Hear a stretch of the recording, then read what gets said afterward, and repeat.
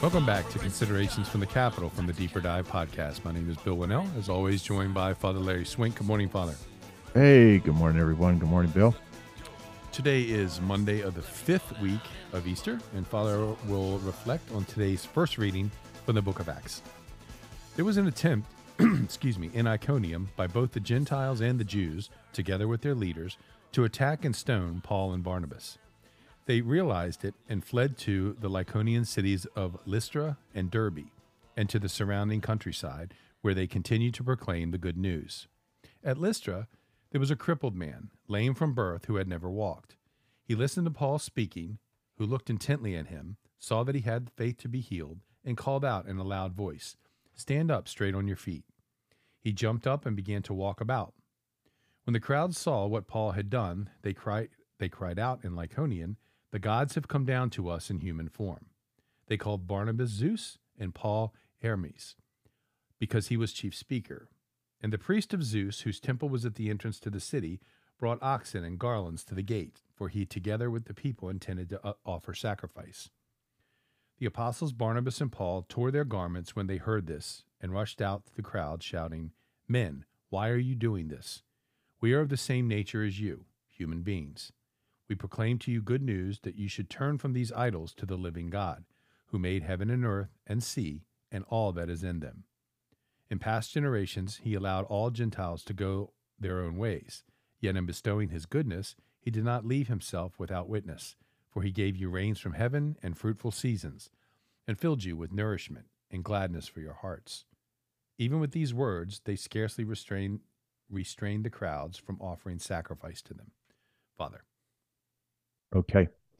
Well, today I think it'd be good to talk about purity of intention, how Paul exemplifies this, and how when he does something great for God, he immediately sort of shuns this sort of this praise that belongs to God alone.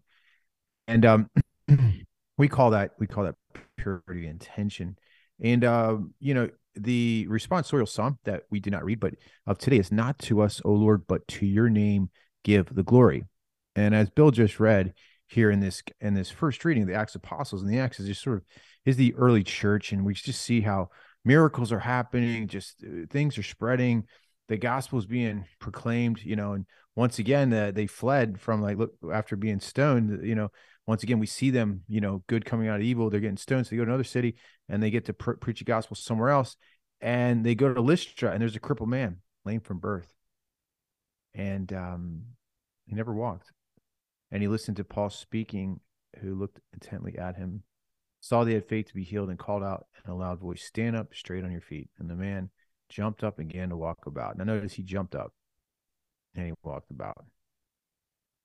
And the crowd saw Paul had done. They cried out, "The gods have come down in human form." And Paul immediately, they're going to give him oxen and garlands and gates and money and offer sacrifice for him. And Paul and Barnabas tore their garments and like, "No, men, why are you doing this? We are the same nature as you. And we proclaim the good news. You turn from these idols to the living God who made heaven and earth." He's saying all the glory goes to God. So that's a beautiful exemplification of a purity of intention. We have to be careful. Like, sometimes you've ever noticed, like, cultic personality priests, I just, from my experience, following them, they all get burned eventually. Father Crappy got burned. Father Utenauer got burned. Father Pavone got burned. And I think all these are good guys. They're holy priests, but, like, I think what happened eventually, this is my theory, is that the limelight and the attention really got to them. And I'm not saying this is what happened, but I think what happened is, like, the glory didn't go to God so much. It's just a theory. And so you have to be careful of being a cultic personality. And we have to do things that are purity of intention. Once again, these are holy men. But what happened is, over time, I think this sort of attention and this thing, could elevate one's sense of self, right? And that's a very, very good opening for the devil to attack, right? So, purity of intention, what does that mean? So in every action, there is three things. There's the object, the the action itself, and the church teaches some things are always wrong no matter what. Some things are neutral, right? For instance, like, the church is very clear, like things like abortion or contraception or homicide or adultery or, I don't know if, yeah, just things like that are always wrong no matter what the circumstances. Okay. So there's certain things that no matter how you look at it, it never can be justified.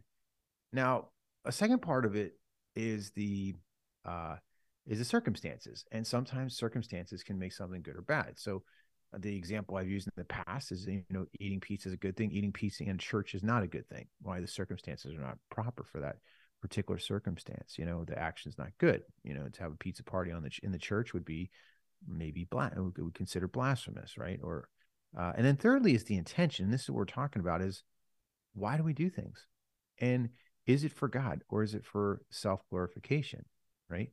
And I think many times in prayer we have to check ourselves with everything, especially when we're doing things for God, especially when we're doing a some kind of apostolate like St. Paul was in the first reading. If you work in a church, or you're a sacristan, or you're a deacon, or you're the head of the sodality, or you're a Knight of Columbus. Why do you do it? Do you do it because you get attention, or you do it because I want to serve the Lord, right? Once again, not to us, O Lord, but to you be all the praise and glory. And I think too, what happens too is we know that we're probably doing it for the glory of God if we do things and we don't really care about what people think about it. In other words, if we don't get sort of the accolades that we were desiring, it's okay, because once again, it's not about the it's not about the person or people being pleased.